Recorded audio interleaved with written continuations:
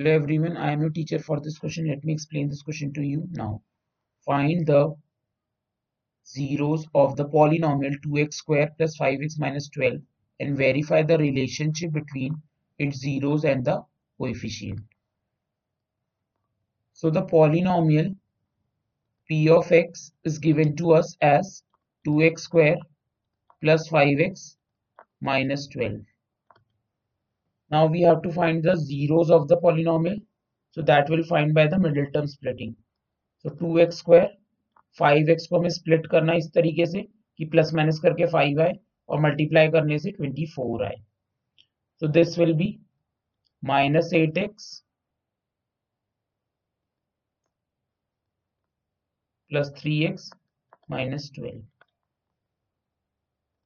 इसमें से हमने 2x कॉमन ले लिया तो हमारा x minus 4 बचा. यहाँ से हमने 3 कॉमन ले लिया तो यहाँ भी x minus 4 बचा. So 2x plus 3 and x minus 4 are the two factors. If we'll consider it equal to 0, so x की वैल्यू हमारी आ जाएगी -3/2 and x is equal to 4 आ जाएगी. तो हम ले लेते हैं alpha is equal to -3/2 and beta is equal to 4. तो हमें जैसा कि पता है relationship alpha plus beta is equal to -b/a होता है and alpha into beta c/a होता है. अब हम अल्फा प्लस बीटा करेंगे -3/2 plus 4.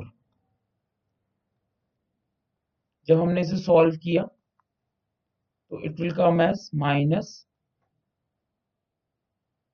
Of -5 upon 2. -5 is b here and minus of it will become plus. So we can write it as b/a. Similarly, alpha into beta -3/2 into 4 minus 6. अगर हम -6 को देखें हम इसको लिख सकते हैं -12/2 which is equal to c/a. Hence it is verified.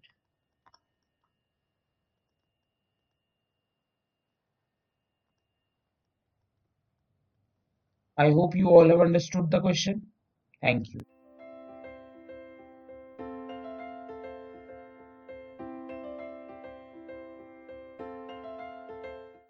This podcast is brought to you by Hubhopper and Shiksha Abhiyan. अगर आपको ये पॉडकास्ट पसंद आया तो प्लीज़ लाइक, शेयर और सब्सक्राइब करें और वीडियो क्लासेस के लिए शिक्षा अभियान के यूट्यूब चैनल पर जाएं.